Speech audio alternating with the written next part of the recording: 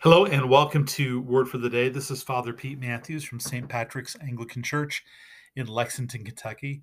And on today's Word for the Day, we are continuing our Advent series, reflecting on the Sunday lectionary readings from Advent. We're in week 4, and we're contemplating the Blessed Virgin Mary. And our epistle reading from Sunday is from Romans 1. It really doesn't mention Mary at all, but St. Paul begins this section, really this letter to the Romans, with these words. He writes, Paul, a servant or slave of Christ Jesus, called to be an apostle, set apart for the gospel or the good news of God. Verse 2, here's the key thing, which he promised beforehand through his prophets in the Holy Scriptures concerning his Son, who was descended from David according to the flesh. Okay, so those 3 verses echo what we said in the last episode, that when we contemplate the Blessed Virgin Mary, we see a God who keeps his promises. So I want to build on that and basically say, remember that the New Testament is meaningless without the Old Testament. The story of Jesus is meaningless without the story of Israel. The story of Israel is incomplete without Jesus, and the Old Testament is incomplete without Jesus. Of course, this is the deep difference between Christianity and Judaism. We have a lot in common, of course, because as Christians, we follow a Jewish Messiah who is the Jewish Messiah, we believe, and we look to the scriptures of the Old Covenant. Most of our Bible is from that, and we love it, and we love all that entails, but we believe that scriptures, the Old Testament, the Old Covenant, has been fulfilled in Jesus. So what do we mean by that? A couple different things to say. It means more than just there are certain texts that explicitly sort of look to the Messiah and are fulfilled, although that's true. We can look to specific statements in the prophets and other parts of the Old Testament and go, that's a prophecy about the Messiah, and we can show how it's fulfilled.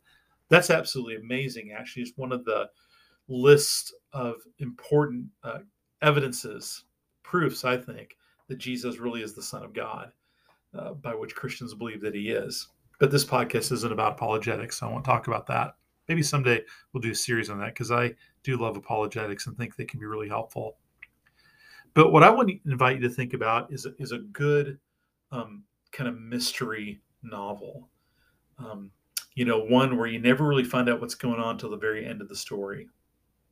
And in a good story like that, there's all kinds of foreshadowing and anticipatory things that happen. Both kind of little clues that when you read the end, you go, oh, that's what they're getting at. But also, there are things that happen, and you're not sure how to interpret them. But when the last piece of the plot is in place, then you can look back and go, oh, that's what that meant in the story. If you've read a story that is structured like that, you know what I mean? If you've seen a movie or a TV show, I mean, most stories kind of have some of that, but especially kind of mysteries where you have to figure out, solve the puzzle. Well, the Bible's like that, and the story of Jesus is like that. The argument from the Christian perspective is that the Old Testament is kind of not quite a finished story. In fact, there's hints of it in the Old Testament itself. And we're waiting for one more puzzle piece to put into place. And that puzzle piece is Jesus and the Jesus story. And when you know the Jesus story, then you can look back and go, oh, that's what God was getting at when he told Eve, you will have a seed who will crush the head of Satan. Oh, that's what God was getting at when he told David, there'll be one on your throne who will live forever. Oh, that's what Isaiah was getting at when he said, a virgin will bear a son. But even in larger ways, the whole experience of Israel in the world, of the one who is rejected and the one who's unfaithful, is solved and completed and fulfilled and healed in Jesus Christ. So I could say a lot more. I mean, there are large volumes that unpack all this. But the point to this is simply, I want to get at is when we look at Mary, we see not just Mary, we see Jesus. We also see the whole biblical story.